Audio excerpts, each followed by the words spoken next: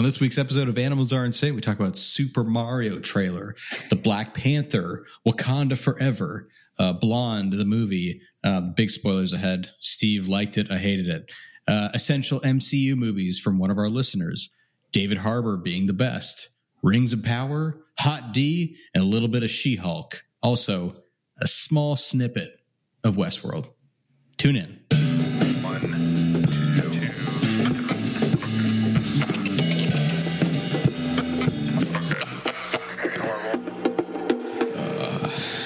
So we just watched the Super Mario trailer. What are your thoughts? You just saw it like 10 seconds ago. Go. Yeah.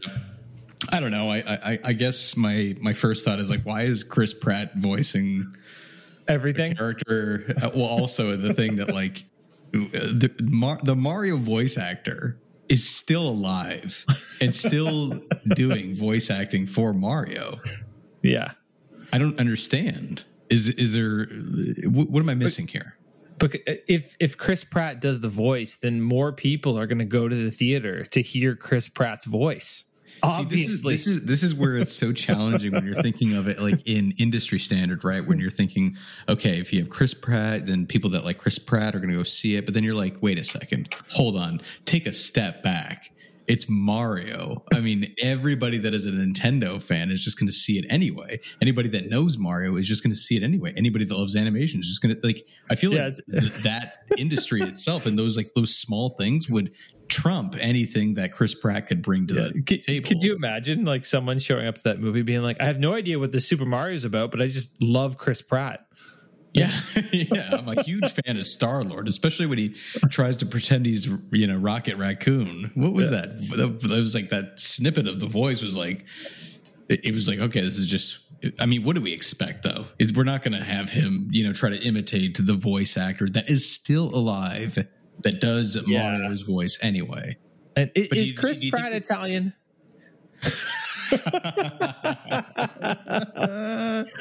Well, really, he's got to be like Japanese Italian, right? Yeah. Is he a plumber, Josh? Is it a creator thing? Is Chris Pratt is he a plumber? I mean, like, do you think that like there's going to be some backlash to this, where like the way that Sonic was, where people are going to like be like, I hate what you've done so far, so just get the guy, like take Chris Pratt out. He's already been paid. Take the guy, get like the Mario guy, and then just redub everything. Do you think it's even possible? I guess they could do it, but he doesn't. I don't know. It does look like a different version of Mario. Yeah, you know what I mean? I mean, like it's whatever they're playing with is. It's like more HD. I mean, I don't know. And like Bowser's voice is kind of weird too.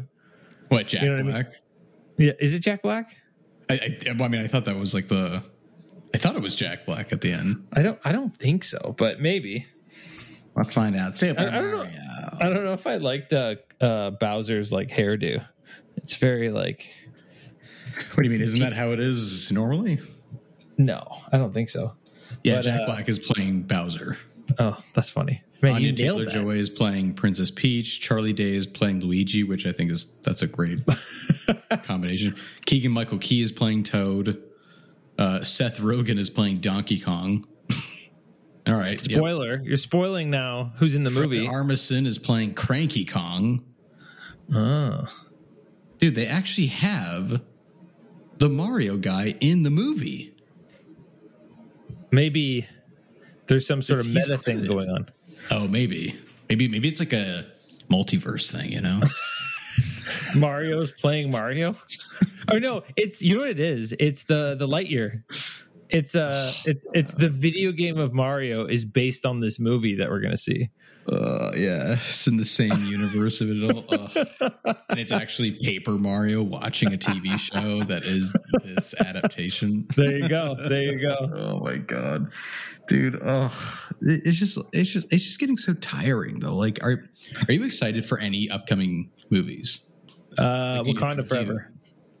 Yes, I totally agree, dude. That trailer, that last trailer they dropped, beautiful. It looked. Oh, see. Did you? I thought it was garbage. I like the first trailer better. Yeah. No, dude. I mean, like, the first one had like a really good song in it. Yeah, the Bob Marley cover. I just, yeah. I don't know, but man. the new trailer, we got to see, you know, the new Black Panther. We also got to see Namor like actually do something, you know. Yeah, true. But Feet I and don't know. everything like that. I just like the pacing and the shots and like how a lot of stuff was like teased and like you didn't really know what's going on in the first trailer. Like I like the overall like feel. I felt like the first trailer was more like emotional. The second one gives away a lot more, but it's just, I don't know. That's just Is that the only one that you're interested in? It's the only one I could think of. Jeez. Dude, what about Black Adam? Come on. Oh, I'm not. I can totally wait for that. Really? Oh, I think I'm gonna try to see it in theaters. I mean, I feel like that's a theater movie, you know? yeah, you're right. But like, I'm not gonna go out of my way to see that one. That's like if someone's like, "Hey, man, you want to go see a movie?" I'm like, "Oh, okay." But I'm not going to be like, "Oh, buying tickets in advance," and I'm not doing that. No, No, you're not going to do that. You're not going to like, you know, post on social media to The Rock and like try to tag him and be like, "Hey, man, look at the tickets I just bought. This is for you." Oh my gosh, no, You know? never. Could you never. repost, please? Yeah, but like, I mean, besides that, dude, I mean, like, it just kind of feels like. It feels like a lot of movie making, like people and like I feel like it's becoming more business rather than more creative and more artistic and more, you know, kind of experimental. Okay, all right. On that note, we both watched Blonde. You actually got around to watching it, dude. I Yes. was joking, Dude. I I finished it. I finished it like right before this. I had to watch it in two parts because I didn't know it was 3 hours. Don't you feel long. like you should try to contact Netflix to see if they can refund you a version of a ticket for the time that you spent watching Blonde? Okay, wait. So then, did you like it or not like it? I hated it. I loved it. We are never on the same. No way. Line, Oh we are my never gosh. on the same line, dude. Dude. That movie sucked hard. Okay. Oh, dude, that Here we movie go. was Let's- beautiful. Well, yeah. Okay. No, that was the only thing that I could give it was that like it felt like every frame was extremely deliberate and like planned out. Like But intensely. outside of that, man. it is caca. It is dog shit. It is dog water. Okay, so It is like, terrible. did you? Okay, so I know I heard a little bit about this movie about how it's a little bit like kind of like Once Upon a Time in Hollywood, where it's not an accurate take on what's happening. It's like kind of based on a novel that kind of takes liberties. And I was trying to like look up some stuff as well. I couldn't find anything, any hard evidence that she actually had an abortion.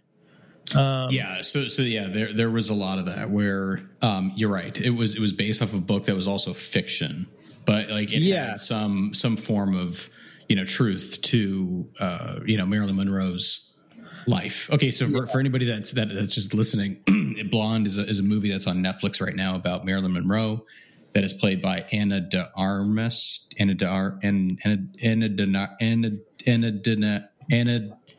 Yeah, her. Yeah. You know, her. And Did you think she did a good job? I think that she's a great actor, but that was not the role to give her. I actually thought she did like a fantastic job at being like a really good actor, but like outside of that, you know, like her accent like was seeping through that imitation that she was doing of Marilyn Monroe. I don't. Which I don't know if it's a problem, but I also think it's like it doesn't really make sense. So I feel like I can give that a pass because I have zero history with Marilyn Monroe. I don't think I've seen one single movie. I don't know her voice if I heard it. I mean, I know that like iconic white dress shot where Or like that she's on like birthday to the president. You ever heard that? I mean, she doesn't do that in this movie though. You never seen Some Like It Hot? Dude, we were like, we had to watch that for class. I mean, maybe I did, but I did not recall. Like, I don't remember, you know, watching it because Marilyn Monroe was in it. I don't remember like Marilyn Monroe in anything. Okay. And so like, I feel like I can give Anna de Armas a complete pass on her accent, on everything, because I have no history going into this. I feel like if you are someone that is like a big fan of Marilyn Monroe, then I feel like you could have a very critical, you know, take on her portrayal of her. I think that's totally fair. But I don't know, man. It's hard to say because, like, you know, at the same time, like, I love Chernobyl, and like every actor is British and they're playing Russians, right? Like, it's like a, you know, like how they were able to tell that whole thing, right? Yeah. I don't know what it was though. I mean, like, because like I have seen things with Marilyn Monroe in it, but it's not like I'm like a gigantic fan where I'm like, I just need the perfect accuracy. It was more so that it was distracting rather than negative. Do you know what I mean? See, I wasn't, I don't know. I guess I wasn't distracted by that. So it didn't bug me at all. And again, I do think that I don't know, man. I was talking to someone today about this. Like, because I have a kid now, it's just like certain scenes, certain like things just like affect me so much more than they did before. Well, it's just like the whole like story, or where the story picks up is like she's like basically like abused by her mother, right? Mm-hmm. And like her mother like treats her like garbage and gives her this like and gives her this like hope that her like dad is out there. Right. And then it's like that like hope kind of drives a lot of like what she does in the movie. And then, dude, that like, I don't know, man, the note at the end where it's like, oh, like that never existed. Yeah. Like all the Charlie Chaplin's kid. Yeah. He was like writing to Marilyn Monroe as if he was her father, being like, oh, I'm coming to see you soon. I just got like, you know, I got some loose ends I got to tie up. Oh, you know, I'm actually like, I got sick. I'm not feeling very well right now, but like as soon as I'm better, like, and so he's like stringing her along this whole movie. And then it's like at the end when she finds out that like her dad's not on the other end of that exchange, then it's like she's done. It's like she can't handle it. The one thing that I wasn't clear on is the movie does go back and forth with like the black and white to color. And it's so fucking random. Well, not only that, but it also changes ratios. Yeah, 3 times. Well, for some fucking reason. I'm curious though if the ratio changing has something to do with the fact that like there's okay. So my initial thought right away with the black and white was one version, like the black and white is supposed to symbolize either Marilyn Monroe or Norma Jean, and then the color is supposed to symbolize the opposite. Right. So whenever it's like supposed to be like, okay, the duality of the characters. Yeah. Okay. That's how I understood it for like the first bit. But then it's like the more I thought about it, the more I don't know if that actually like fully works out. But yeah, there might be some holes in that. But I couldn't think of another reason to do that exactly, unless like black and white is stuff that we know for sure, and then the color is the stuff that we don't know, or vice versa. Do you know what I mean? Like if there's some sort of like, this is public knowledge, this is not, or this is our artistic freedom. But dude, oh man, when the scenes with Adrian Brody, when she's like falling in love with him and like that stuff looked so good. That was like the most it was beautiful cinematography. I don't know if I've seen in the theater scene or in the diner. What do you mean? When they're like falling in love and they're like in the garden. I don't know if you remember this. Oh, at his house. At his house. And they're just going around and like, I wanted to know like what he used to shoot that. And I looked up the cinematographer. It's a Canadian dude. A Canadian dude? Okay. It's a Canadian dude. He has his like CSC and ASC. And he hasn't really done much. He's done a few things, but like this is by far the biggest budget thing he's done. And it just, I don't know, man. I was very like taken by the cinematography in this. Like, see, this is the thing too, is that like I don't know if it's enough to actually save it as a movie, right? One, it's almost 3 hours long. Okay. I know. 2, it is incoherent storytelling, but at the same time, Andrew Dominik, that's the director. He's a good director, by the way. Killing Them Softly. I don't know if you ever saw that. That was a good one. But anyway, so like one of the things that he said was that he basically created the movie like that, where it's like these events and pieces to be able to just kind of showcase things, you know, from the book to Marilyn Monroe's life. Mm-hmm. But there's some things where it's like it felt like so unnecessary with a lot of those, you know, pacing issues, to the point in which, you know, it felt like more of a disservice to Marilyn Monroe, like even as an actor. I feel the exact opposite, man. Actually, I really, really like the pacing. I did think it's long, but again, I split the movie up into 2 parts. So maybe that helped. Yeah, try to do it at one sitting, dude. Yeah, I was constantly just being like, holy crap, when is this next thing gonna come? Like, what is oh, happening? dude, and I think that I actually like stopped it at the perfect time. So it was right when that iconic scene of the white dress where it like the wind blows it up. Mm-hmm. That's where I stopped it. And right when that first happens, because I feel like I'm like, oh, I'll be able to remember this part.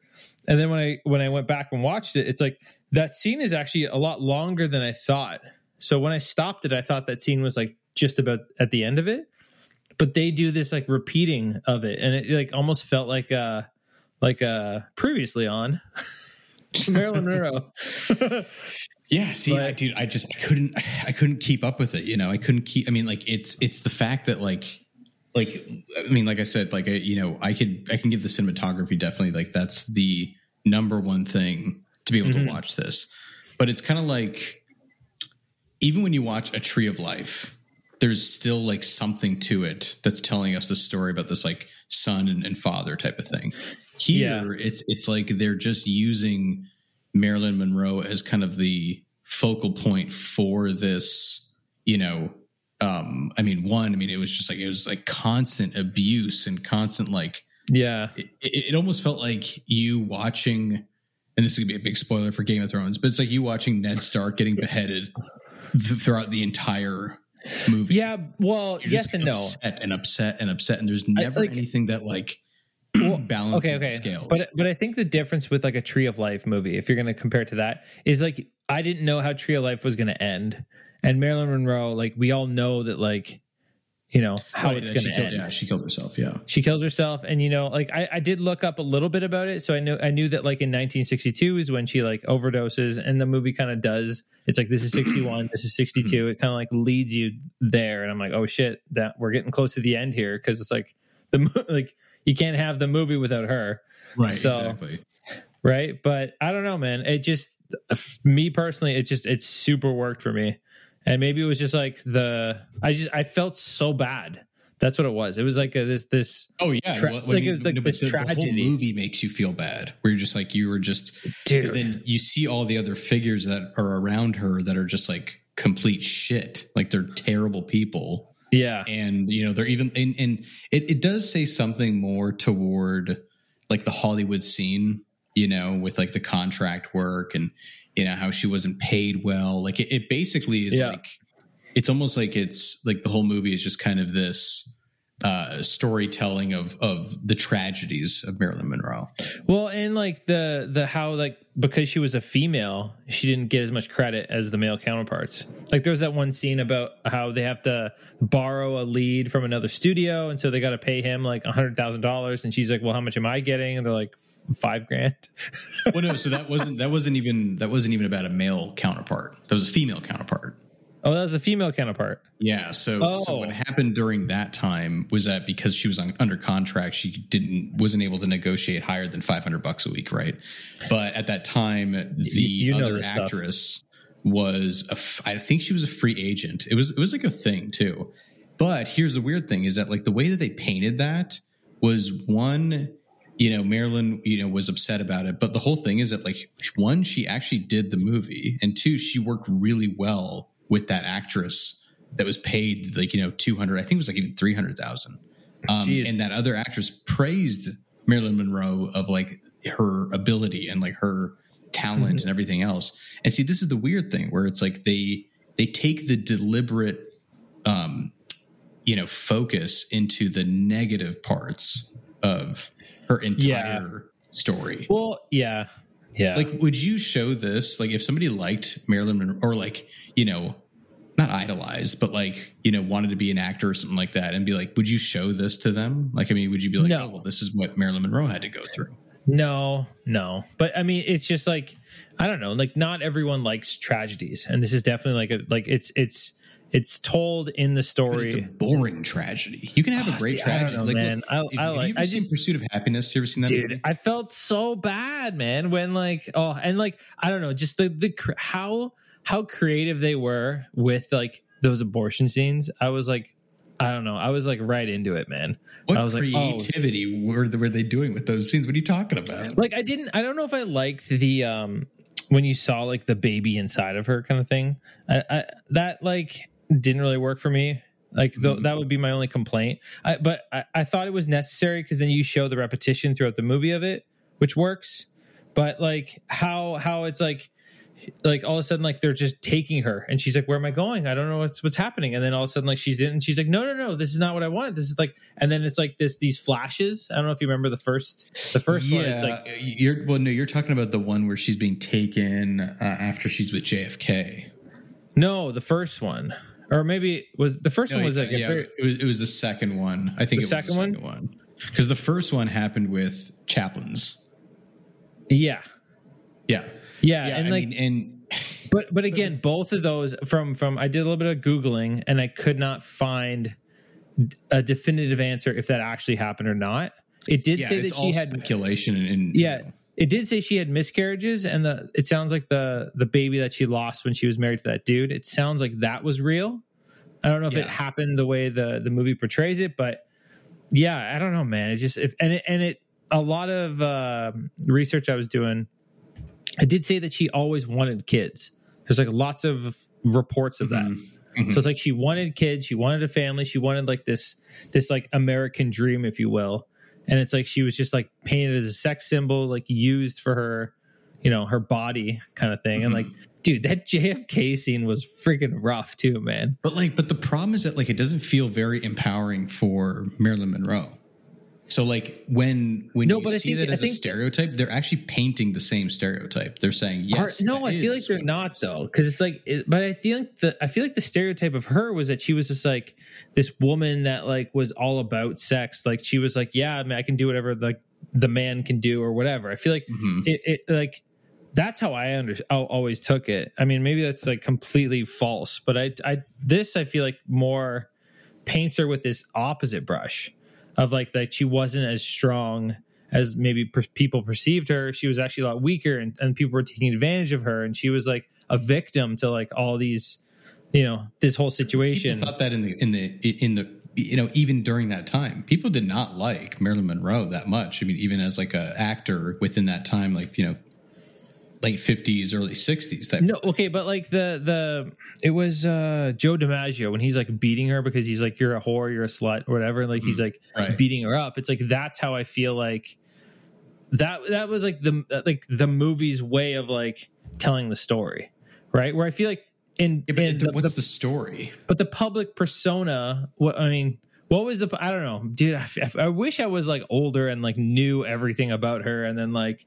I don't know. Yeah, but see, that's the thing is I don't think it matters. I don't think it matters whether or not you do like know information more about her because it just like doesn't serve anything toward with what we watched. What we watched was kind of like a student film being like, get ready, like look how talented I am. But what they forgot was the actual substance of storytelling. They were giving us small scenes that were never really connected together. They had the same character. They weren't connected. No, they were. It's like she has the abortion, then she wants to like have this family, and like she marries Joe DiMaggio, and like all this shit goes down, and then it's like one thing leads to another. Not one thing is because of another. It is that's why I'm saying they're all just events. They're just like snippets of historical information, whatever. Okay, well maybe you felt like they didn't like tie it in together. I don't know. I felt like it was very. I don't know. It worked. It worked for me, man. Like the whole thing when she like puts the phone in the dresser drawer, and then you have like the baby crying, and then like that's like bringing her back, and it's just like. No, but that's like again that right there is like I think like the perfect visual of being like I am a student filmmaker. I'm going to do some weird fucking shit just to like give you kind of like the hint of, her psychological aspect of like thinking that she really wants this kid or like that she just aborted a kid and like she's getting a call from like the abortion clinic or some shit. Like it almost is like too on the nose, but it's not like it doesn't, I don't know. I just feel like it didn't really serve anything. It didn't, because also at the end of the day, it was all speculation. None of it was, Yeah, I mean, again, as someone that didn't know anything about Marilyn Monroe before this, like literally, like I couldn't tell you a single movie she was in. I could tell you that like that one scene and that's it. Like this is like kind of like my introduction to her, and it's like I feel horrible if this movie is accurate in portraying like the shit she went through. I just feel awful that she had to like go through. Like that's a fucked up life, man. That's I know. tough. I mean, that's maybe, tough, man. the like film's perspective is supposed to be like trying to find a way to appreciate this icon behind the centerfold type of thing, where it's like, but the thing is that I think that was already happening, right? We already saw that between like the time that she killed herself to, the praise that she was getting from other artists, and even from like the point in which like now people still refer to her, right? Yeah. Is that like a legendary type of thing where, when the good die young or when the great die young, like they just become legends, right? They don't, I mean, like, what if there was more to her that we didn't know? Yeah. And what's really ironic is I started watching just from happenstance. I started watching Happy Feet with my son. You're like, I need a good George Miller movie. Dude, right? Oh my God. Okay, but do you remember the first scene of that movie? No, dude, it has been a long time. There's a penguin who's singing a Marilyn Monroe song. And then Hugh Jackman chimes in and he's supposed to be Elvis and he calls her Norma Jean. And I'm just like, holy shit, like this isn't Happy Feet? Like what the like that like totally took me right. Your kid looks at you, you're like, do you realize the pain this woman went through? Realize the pain. Yeah, and here's the thing too, is that even like the movie's like reception has been so strange. Have you been seeing that? I haven't seen anything. I don't know what it's rated. I have not seen a single critic. I haven't read anything. 2 hours and 47 minutes long. Get a 14-minute standing ovation. Did they just want to add more time staying in that theater? Just to be like, let's hit 3 hours. I don't know, man. I didn't know that, but I would have been one of those people standing. I really liked it, man. I don't know. Yeah, I don't know. And it's the thing is like it's not Anna's fault. Like she did a great job. Like that's the thing. I was like, I'm not saying. And okay. Let's talk about the NC-17 rating though. I feel like it barely. Barely. That's That because it was just about the blowjob, right? That was it. I feel like that would be the only scene, right? And when I heard that, I mean, there's some nudity, but it wasn't like. Wasn't that bad at all? Game of Thrones nudity. Yeah, I'm like this is tame HBO. Yeah, it's not knocked up nudity when you see somebody giving birth. Yeah, right. I mean, it's that's I don't know. Thing. That rating, I'm actually like, but the blow, like you don't even see anything with it. No, yeah, you don't see it. You just see like it's like a very very extreme close up of her and the motion. Yeah, and like her hand is like by her mouth, and that's all you really see is a very extreme close up. But then it even like goes like she's narrating during it, and then it goes out to like people are watching this on screen, and like it's an important like storytelling point. Yeah, like they don't just like do it for for like the male gaze or whatever you want to call it, right? They don't just part of like the psychological aspect. That's like the whole thing about the Marilyn piece is that it's all about the psychological. Dude, do you think JFK was like that? Dude, I mean, this is the weird thing is like that's another part of the speculation, right? People like thought that they were having an affair and everything, and they believe that they have like tapes of them, actually. Well, you have that dude. There's a dude like right outside, right? Like the whole time, right? But I mean, but again, like that's another one of those things where they never had any sort of confirmation. It's speculation, but it's like I don't know, man. I really like that scene, that whole like setup, and it's like she looks over and she sees that there's like other, what is it, like champagne glasses with lipstick on it, and then it's like she gets like, oh, this dude is not into me, he's just into women, like he's just using me just like everyone else. And it's like she's like looking for love, and then it's just all bad. The one thing I wish but then that becomes like the focus of JFK, not of Marilyn Monroe. Yeah, but the one thing I wish, like, I don't know. I guess like she calls like all the dudes she's into, she calls them like daddy. I was curious if that's where it started from. Like if she, you know what I mean? Like, because that's a thing, and I'm like, did she start that? Does that trend go back before her, or does it not? I don't know. Maybe there's interviews, or maybe there's like footage of her actually saying that. Yeah, I mean, I have no idea, but I don't know. I thought that was interesting, and then Andrew Dominik's first narrative film since Killing Them Softly in 2012. No fucking wonder. Yeah, of course. I don't know, man. It's I don't know. I'm there. It is. That's why. I was very hesitant to watch this movie because you told me to, and I'm like, all right. And then I looked at the time, and I'm like, oh shit. I know. I thought you weren't gonna do it. I was like, dude, it was so fucking long. This podcast means so much to me, Josh. I put the work in. The work in. I can't wait to hear one of these days of you putting that movie back on because you loved it so much. I don't know if I could. It's like there's a handful of movies that it's like I just can't watch again, even though I like them a lot. I don't know if you. Yeah, I mean, yeah, there's some out there. I think mostly is like Robert Eggers movies. You know, like it's like The Northman and Lighthouse and Witch. Like it's like I have Lighthouse. I bought it, but like at the same time, it's kind of like you want there to be that space for the memory that you have of that experience, right? Yeah. Like it like maybe it won't like if you see it again, you're kind of like, oh, why did I like this? Yeah, I could see that. You know, but I don't know, man. It just this movie for me, it was the cinematography just nailed it for me. Oh yeah, I mean, you know what's funny about that? I would give it to that every day. In fact, I would say that it's probably the best cinematography I've ever seen. Like in the last 5 years. Yeah, I don't know. I really like it, especially when it comes to like a narrative piece for a feature film.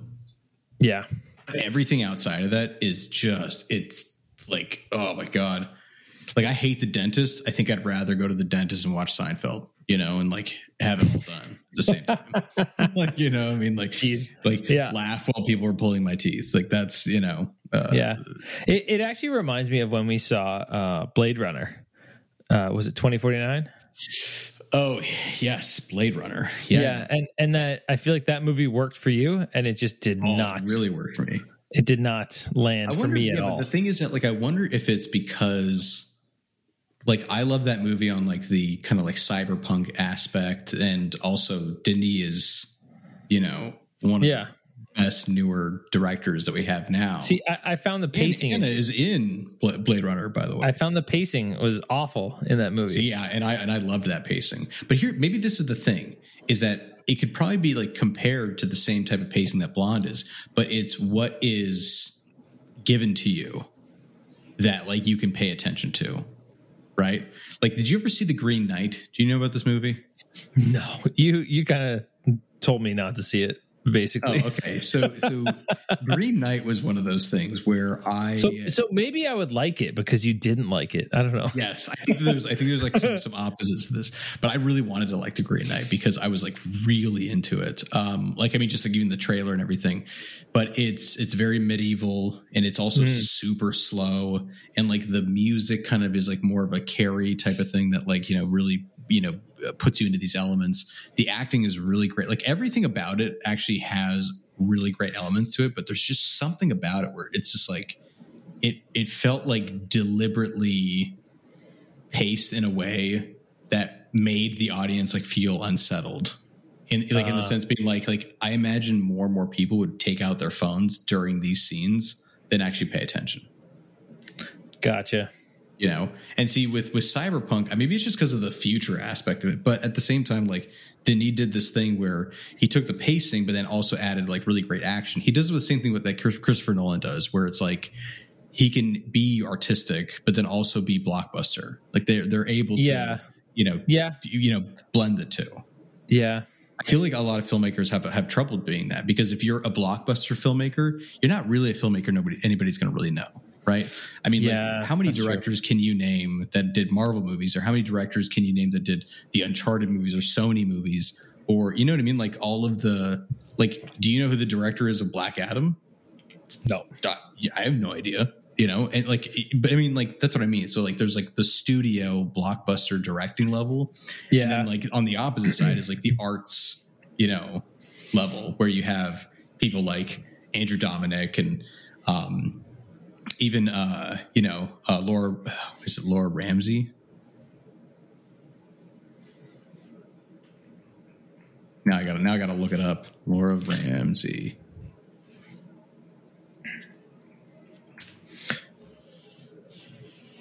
I want to switch gears in a second. I got something I want to bring up with you. Go ahead. No, you can do it. You can do it now while I'm like looking this thing up because I just gotta. Well, it's gonna totally take your brain on another. Oh, Lynn Ramsey. Sorry. There you go. I knew you were gonna get it. She's a fantastic director. I love her, but she's like more of the art kind of form and everything like that. But like also is, I don't know. Anyway, go ahead. Okay, so gears. One of our listeners, sent me his list of essential MCU movies. So movies in the MCU movies that you absolutely have to watch, and then he just like did not list the ones that are just like fluff or filler. I can't believe he didn't mention at all the fact that like I name dropped Dan Slott, and like he didn't say anything about that, eh? No, nothing about that. This fucking guy. Okay, but here, do you want to hear his list? It's a pretty good. I feel like it's pretty good. I wanted to hear your opinions on it. So it's an essential list, like basically like these are the things that you have to see, and you can skip all the others. To understand, to be caught up in the MCU. Okay, there's like 33 movies, right? I know he has it down to 1, 2, 3, 4, 5, 6, 7, 8, 9, 10, 11. 11 movies. Okay. 11 movies, and then he thinks that 3 of them could be removed. So he said he thinks that you could get it down to 9, 10, 11. No, 8. Okay. 8. Do you want to hear 9 like the 8 movies? Do you want to hear the 8 or do you want to hear the 11? Let's hear it. 8 or 11. Where do you want to go? Let's go with 11. Let's guess the other ones that he wouldn't want. That you would take out. Okay, you ready? Yeah. Okay, so the first one he put was Iron Man. That's essential. Okay, the second one would be the first Avenger, Captain America. Okay. Yep. Third would be maybe. Yeah. Third would be Avengers. Mm-hmm. And then after that, we go to Winter Soldier. And he's doing it like even like chronological order. Yeah. Okay, right? I see. And then Guardians of the Galaxy, and then Age of Ultron, Civil War, Ragnarok, Infinity War, Endgame, and then he said the last one you have to see is Loki, the TV show. To be caught up, yes. To be caught up. The Loki TV show introduces Jonathan Majors, Kang the Conqueror. Yeah, and we don't know where that goes. He's supposed to be like the Thanos, like the next phase is Thanos. Yeah, so we have all 4 Avengers movies in that list. Well, they really do like push the narrative because I mean that's I feel like that's where everybody wants to get to. Like nobody cares about the solo movies until all the solo movies. Okay, so what if you had to take out 3? What 3 would you take out? The 3 out of the ones that he already said? Yeah. Do you want me to send you this list so that you have? So the 3 that I would take out that I don't think would be necessary. One would be the first Avenger. The reason why is because they actually do a recap of it in the Avengers because they talk about, Steve being frozen and the Tesseract and all that shit. So essentially they give you like a piece of dialogue that is the entire movie. Take that out. Yeah. You can take out Age of Ultron. That introduces Wanda and that introduces, Ultron and like the idea of Tony Stark wanting to kind of like, build this like suit around the world or something like that. That kind of plays into Civil War. But the characters that they do introduce, they're not like major characters yet. You don't think Wanda though? She's not a major character until after. I think until after. Yeah, but Civil War maybe. But I don't know. I feel like with Age of Ultron, like doesn't Age of Ultron directly lead into Civil War? because you have the Sokovia Accords. Yeah, the Sokovia Accords. Yes. Right? I mean, that's the thing though, is that like, again, like when they do these like small summaries, like Thunder Ross or whatever the fuck his name is, does another exposition or like explanation in that room. In Civil War, right? Yes. Okay. And like, you know, lets everybody knows like what's going down, right? So I think I would take that movie out. And I mean, like, look, I love Guardians of the Galaxy. That first movie is just fucking fantastic. But if you took it out, it still wouldn't serve. You'd still be fine, like being able to be caught up. I think story-wise, I think those three. Those three. So you hit two of the same ones that he hit. Oh, okay, all right. You got two. What was the other one? The other one he said that you could probably remove is Ragnarok. Yes, yeah, you could. I mean, the end directly gets into what we already see as the aftermath for Infinity War. Yeah, the Asgard's on the ship. I guess it just depends on like what you so want, and right? Like the between one Guardians and like the one he had Age of Ultron as an essential. As an essential, okay. Yeah. I almost feel like you could take out Iron Man, to be honest. I almost feel like starts everything. Yeah, but you could start with Avengers, and I feel like that gets you pretty much there. Like what in Iron Man do you need? Iron Man pushes everything for Nick Fury to want to start the Avengers. But it's just that zinger at the end. That's it. But essentially it's like the opening of, you know, the first superhero that is in the public eye. Because remember too, like, I mean, like at that point, especially with Marvel, is that they don't really have like secret identities except for Spider-Man. And now he had to like earn his secret. Now he has a secret identity. But I mean, most of them are, you know, they're all known by their first names. I mean, they all know who they are, you know? Yeah. I mean, I guess so. Yeah. I'd take out those three. That's dude. You did better than I thought. Thanks, dude. Yeah. Well, I mean, the thing is too, it's like, cause then you have to like think like, what would the list look like that are non-essential Marvel movies that are good? Right. Cause like, I mean, what if it's not about being essential, right? Cause it is technically that, right? Between like all those 34, each one serves the purpose for another one to kind of, you know, like, to get into an Avengers movie or get into like, you know, whatever, a team up or any of that kind of shit. Yeah. It's interesting. Like this list, it has two, like the full list has all three Captain America movies. Yeah. I mean, it seems that Cap is, you know, very like he's the glue, I guess you could say, of the Avengers, right? Or one of the leaders. It's interesting, right? But it's also, you know, it's also, I mean, like Winter Soldier is like the fucking Winter Soldier. I feel I always come back, you know, I always come back to that movie, dude. The Nick Fury scene, especially, I think is amazing. In his own home, you know, in the car.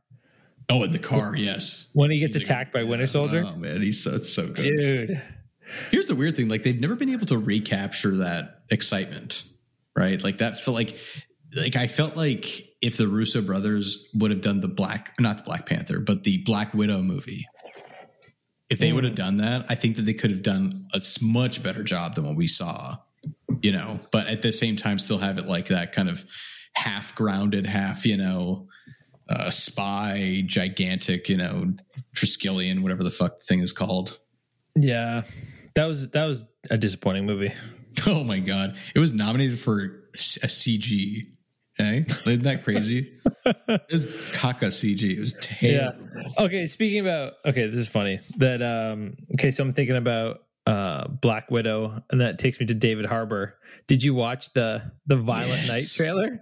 I'm so into it. It's like one of those things where, you know, like when you like after watching Blonde, I felt like I got upset about movies, right? And then, you know, watching that trailer, I was like, oh, that's right. We can also have like the other genre of dumb movies that like nobody in their right mind would be like, yeah, let's make this movie. Instead that they actually do it, and you're like, oh, this actually looks like it's going to be like a fun movie. For everyone listening, please like stop what you're doing and go watch the trailer for Violent Night with David Harbour. It is, dude. Oh man, David Harbour is such a good personality, right? Like the one-liners though. I'm like they bringing back one-liners, dude. I feel like they have to because we're running out of like that enjoyment. We're running out of it. You know, we don't have the Stallones and the Jean-Claude Van Dammes and the Arnold Schwarzeneggers. Like we used to have so many of these action heroes that had always the one-liners. And like, and that's probably in part because James Cameron kept hitting like Schwarzenegger with one-liners in so many different movies. True Lies, Terminator 2, even the first Terminator. I mean, come on. I mean, like, dude, they become like famous lines, you know? Yeah. Yeah, I hope it's good. I hope it's good. But David Harbour is really fun. He's a fun actor to watch, dude. He's just, you know, he's got a good personality. You know, like a you know, kind of like a film personality where you just like you don't care what he's in. He just does it. Like even for Hellboy, hated that movie. It was terrible. But David Harbour just still nailed it. So good in it. Oh, dude. I mean, like if anybody were to replace Ron Perlman, he's probably the perfect match. Nice. I was going to ask you: are you keeping up with Rings of Power? I am keeping up with Rings of Power, even though I really shouldn't, because like Blonde, it's a crazy waste of time. I don't mind. I don't know. I like the world, so I feel like I'm just hanging out in a place I like to be, kind of thing. And I'm not like, I don't really care about anything else. Not in a place I'd like to be. You know what I mean? What do you like about it? I mean, like it's been what, 6 episodes now? 6 episodes. I mean, there was no Harfoots in the last episode. So yeah, Harfoots. I think. Thank God, man! I'm so glad I didn't show her. My brain is like, I don't know anything. I'm not like fully caught up with like the Tolkien lore, but I'm like, do Harfoots like grow up into hobbits? Is that what? Like that's what my brain keeps telling me. They're the second age version of the hobbits. There's a first age, there's a second age, and there's a third age. Lord of the Rings takes place in the third age. What we're seeing right now is Rings of Power, which is in the second age. Okay, so then I am right. So the Harfoots like grow up into hobbits. Yeah, grow up with quotations around. Yeah, so to speak. Right. I don't know. They're so incredibly boring to watch, though. Like the Harfoots specifically, because like they're characters that are almost punchlines, but like not funny. Okay, but I actually really really liked the volcano scene in the last episode. Do you think it's real?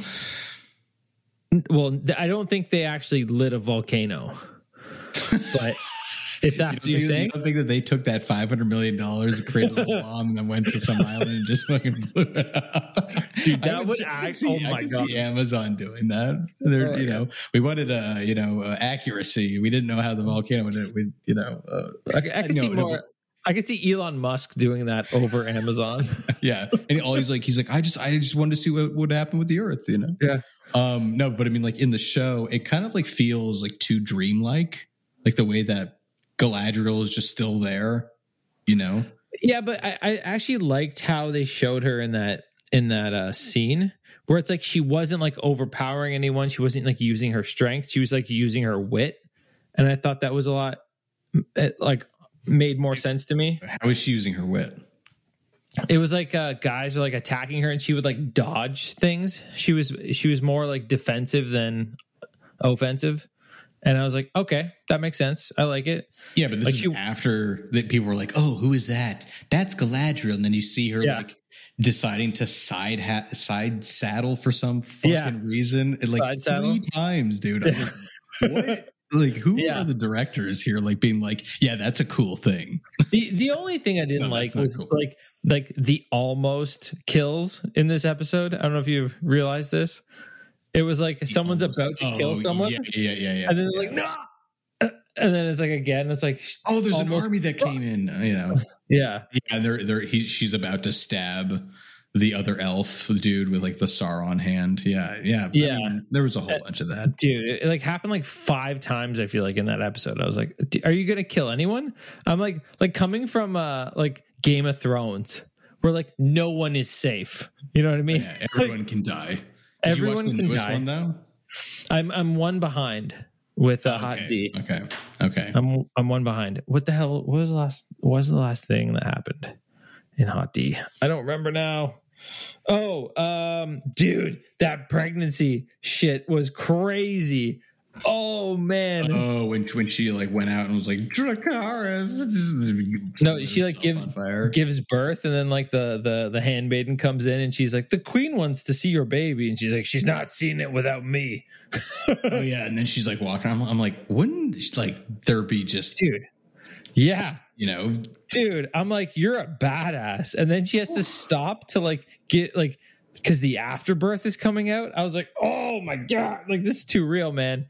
That was, dude, as someone who's not been in the room when a baby is born, that is as close as you're going to get on screen. No thank you. It is, yeah, on screen. There's nothing, movies have never prepared me for that. They've had a lot of birth scenes in this show. Yeah.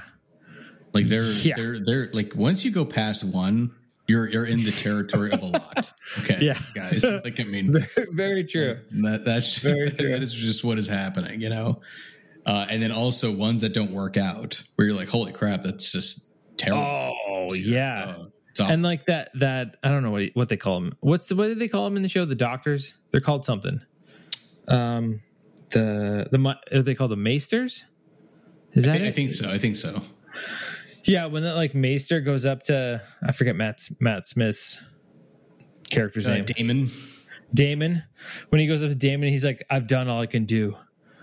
And he's like, oh shit. He's and like, it's can like, you save either of them? He's like, well, maybe not. And he's like, oh, maybe the baby, right, but not the mother. And he's like, ah. And then the mom's like talking to her, yells at the dragon to burn her. I'm like, oh, yeah, that dragon model, it looks so chunky and so cool and like just a gigantic force where you're kind of like, how are they going to kill that dragon?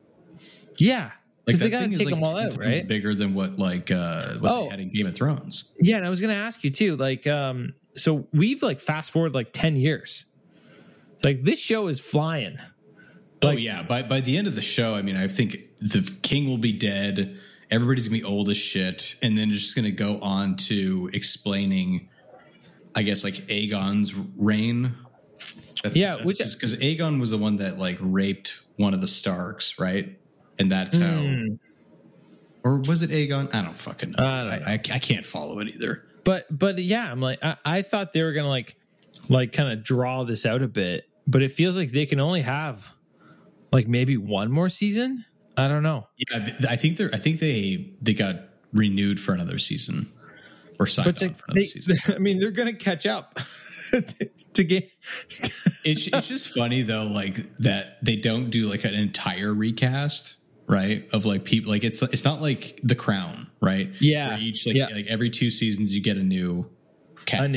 Yeah. It's kind of like, oh well, Kristen can still look young episode 1, but he'll be in episode 6, and you're like, dude, this guy does not look like he's aged a day, you know? Like, I mean, same with Matt Smith. I mean, like as vampire as that guy is, I mean, like it just seems weird. You getting Morbius flashbacks? I was just about to say, yeah. I'm just thinking of him dancing in his room, you know, his fucking weird ass head. One of the things, you know, actually funny that we say that, like one of the things that Remy was saying that like I didn't think about where, you know, because like they were getting all scientific and Morbius and stuff, but like one of the things that he was saying that was like, oh no, wait, was it him? No, it wasn't Remy. Sorry, it was Ben.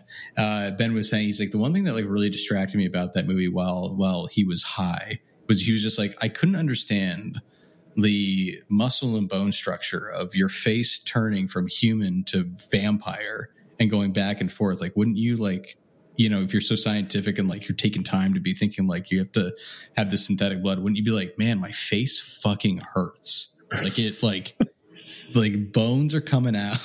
like I'm like, and then he's like, but then he was like, and he's like, he took it a step back where he was like, but I could totally accept Bruce Banner becoming the Hulk, and that's fine. Oh man, that's a funny like, oh man, imagine though every time Bruce he goes back and feeling so much in pain. Yeah, exactly. Yeah. My muscles have to like get used to being back in this small body, you know, like. That's really funny, man. Oh man, maybe it's like the same thing of like Wolverine. You know, like when like Wolverine first like did his claws, he's like, Rogue was like, "Oh, does that hurt?" And he's like, "Every time." And I'm like, "Every time, dude! Oh my god! Can you imagine that? Just like splitting open your skin, and you're like, every time it hurts. Every time." Yeah. Did you see the announcement? The Deadpool 3. I'm hoping that it's not just a cameo. You know, I'm hoping it's going to be like another buddy cop type of thing. I love the internet. Did you see that one like where they dub over what Ryan Reynolds and Hugh Jackman are saying? There's like some music that somebody was able to read their lips. Yeah, they had like an AI. That's amazing. Yeah, they had an AI thing like figure out their lips. And now that's online. So exactly what they said when they didn't want you to hear what it like, dude. It's amazing. Brilliant. It's amazing. Yeah, it's brilliant. Like, yeah, you're right. I love the internet too. We wouldn't be really servicing this show, especially on a Thursday, if we didn't talk about She-Hulk because I forgot to watch it. It's all you, dude. This episode was actually really good. How dare you not watch this episode? I will when this podcast is over. I'll watch it, but it's good. Dude, I had to watch 3 hours of Blonde. Oh, you had to watch 3 hours of Blonde. Yeah, no, it's good because like you were saying before, where like most of these movies and everything are about fan service. Kind of the same thing that Critical Drinker was talking about. Total fan service episode. Okay, and I'll just say that I won't even have to like spoil it. Like check it out or whatever. It's actually good. Out of all of the entire show, this one was really. What episode are we on? I don't know. 7, 8, 9. It's 9. It's 9 episodes total. 0. Who knows? Okay, I have just one question. Do you see her suit? Yes, you do. Okay, finally, her super suit. Yes, this friggin' tease has been driving me crazy. You're like, I really wanted to see. I kept thinking, I'm like, she's wearing shoes. So do these shoes also shrink when she's Jennifer? I don't know. How amazing is that? Maybe. If you're like the tailor, and you're like, yeah, I made a suit that can do this. And I love how the tailor was super like, just like such a personality. It reminded me of like The Incredibles. He kind of reminds me of Kana. Yeah. Remember Kana? Yeah. I remember Kana. But you remember like The Incredibles? I forget her name now. Oh yes, yeah. Oh my gosh, she's so good. Yeah. It's just like such a personality. And did you watch any of Andor? Dude, I watched the first episode and I was like, lame. Well, it's like because like they released the first 3 episodes on the Wednesday because Disney knew that the first 3 episodes up until the actual 3rd episode, there was nothing. Like the 3rd episode is actually a thing that drives the plot. I was the other 2 are just like strange exposition that doesn't really do anything with these characters because you're not seeing them anymore. It's like it's weird. I don't know why they did that, but a lot of people are praising it because it's Star Wars is taking a backseat to the story, right? The guy like wrote the story in a way that wasn't supposed to be like Star Wars-esque, but like it's smart the way that they did it, where in the sense where it's like how they're doing it, like it's in the Star Wars world, but it doesn't like revolve around Star Wars. That's cool. I can appreciate that, but yeah, just the first episode did not have boring. me. It is boring. I kind of want to like wait till it ends and blast through it. So I did. I should tell you. I should mention before we end. I finished Westworld, season 4. That was. It's kind of interesting. It's a little predictable, a little like dumb, I would say, parts of it. But they do some interesting things.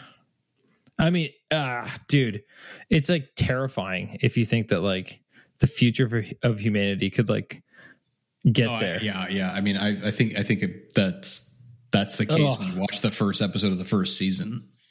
I mean, it ends a little weird. I feel like the end of it is kind of dumb. I'm trying not to spoil it, but yeah. But you would recommend it? Well, I don't know. You know what I feel like they haven't been able to capture like I don't know, like the first season was so good. Mm-hmm. And it's like no other season has been as good as the first one. Well, even the second season was better than most TV shows seasons. Most like TV shows just in general. Yeah. But it still wasn't as good as that first season. But it's because the way that they set everything up in the first season with like dueling characters, dueling timelines, like all this kind of stuff. Well, that, and then you don't know who's a human and who's a robot as well. Exactly. Yeah. So like they, and they tease those type of things. But then once the cat's out of the bag, it's not like, what are you supposed to do with it? That's why I think it's so strange that they went into like the modern world. You're like, I don't know why this is interesting.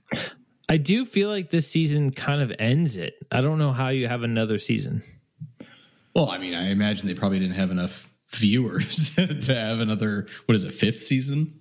Yeah, I can't see them going beyond this, but maybe. But yeah, it's interesting. All right. To not spoil anything.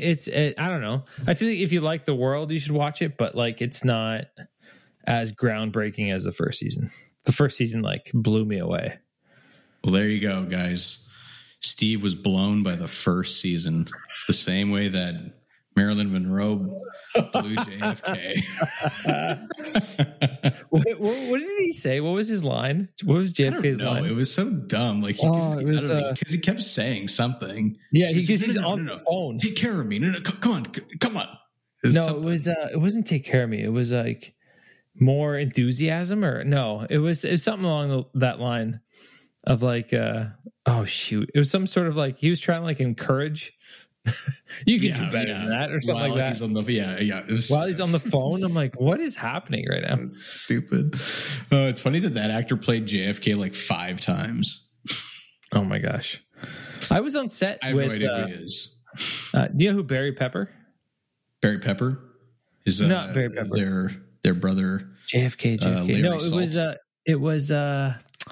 No, what the hell was his name? Greg Kinnear. Yeah, Greg Kinnear. Yeah. Yeah, I was on set with there's a TV show. Right, when he played JFK. JFK. Right. Yeah. I was there. I remember you had a really cool pin.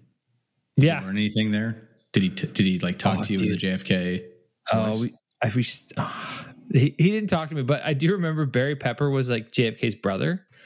And he changed the speech. I'll never forget that, dude. So like there's like some speech of what? So there was like some historical speech that like JFK's brother said, right? Uh-huh. And like and like Barry Pepper's like saying the speech, right? Like while we're shooting. And he's like, I don't think my character would say these things. I'm going to change it up a bit. And I'm like, dude, he did say those things. Like, what are you talking about? Like, Barry Pepper, man, this guy's a great actor. I love watching this dude. Yeah, but dude, that was freaking ridiculous. Right, oh yeah, but that's a ridiculous. You're playing a historical figure, giving a historical speech, and you're going to say that like that person would have said it differently. Oh, he's Canadian. Like, yeah, I think he's from Vancouver. He's the sniper in Saving Private Ryan. Just heads up. Anyway, cool. Oh yeah, I can't believe he. I mean, just I don't think that he would say that. Well, actually, Barry, he did say that. We have it on tape. He really did. No, right? Okay, no. But the funny thing about that is that show was never aired. It was supposed to be aired on the History Channel, but it was never aired because it wasn't historically accurate. No shit. I wonder why. I know. I thought that was funny. But anyways. And on that note, On that note, Velma is officially a lesbian. All right, guys, later.